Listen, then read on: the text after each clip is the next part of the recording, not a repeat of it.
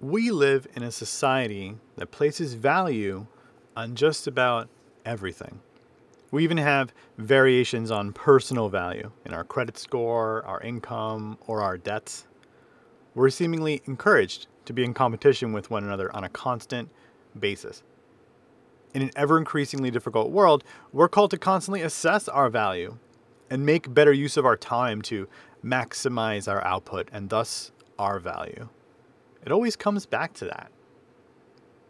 Now, what I've said just describes macro value, something that exists on a large scale to create a sort of pecking order in the world. It's dehumanizing, honestly.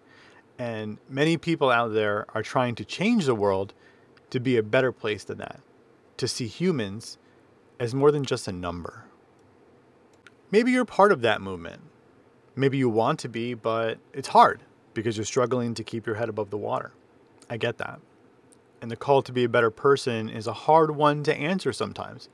External forces are always placing pressure on us, a constant attack to convince us that our social value is in those macro level measurements. I disagree wholeheartedly. If we all learned to see our value as being drawn from a mixture of internal and external forces, I believe we'd all be much better off. Your value is no one single thing. Your value is not just your clothing or your weight. It's not just your cleverness or your salary. It's not how many donations you made last year or the time you volunteered. It's actually all of these things combined together and more.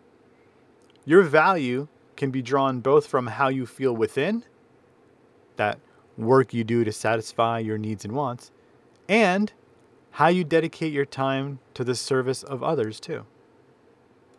You see, your value cannot be one single thing, and your value cannot be drawn entirely from within, and it should not be drawn entirely from without. Be mindful of how you judge yourself and where those judgments stem from. Ask yourself why you believe what you believe. Is it because someone else told you you ought to believe that? Where did you get that idea to put a value on such a thing in the first place? Does the belief in that value help you, hurt you, neither, both? Question that. Too often people walk through my door with preconceived notions about the way the world just is, never questioning it or even wondering why they believe that in the first place. Core beliefs determine not just what is a measurement of value, but also how to measure that value.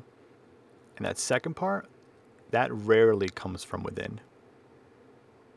So as you make your way through the world this week, consider where you are drawing your value from.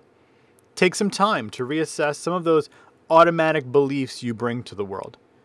Is it time to let some of those go? And if so, which ones?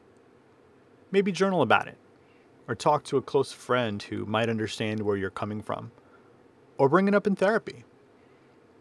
Just as you have allowed observations to validate preconceived ideas of value, you can allow new observations to override those same ideas, replacing them with a better template for how and where you draw value from. I think you might find that you're not the same person you were many, many years ago when you first decided in your mind the things that were valuable and how to measure them. And maybe now it's time to move ahead with the new you. Thanks for listening, everyone. Be well and stay lifted.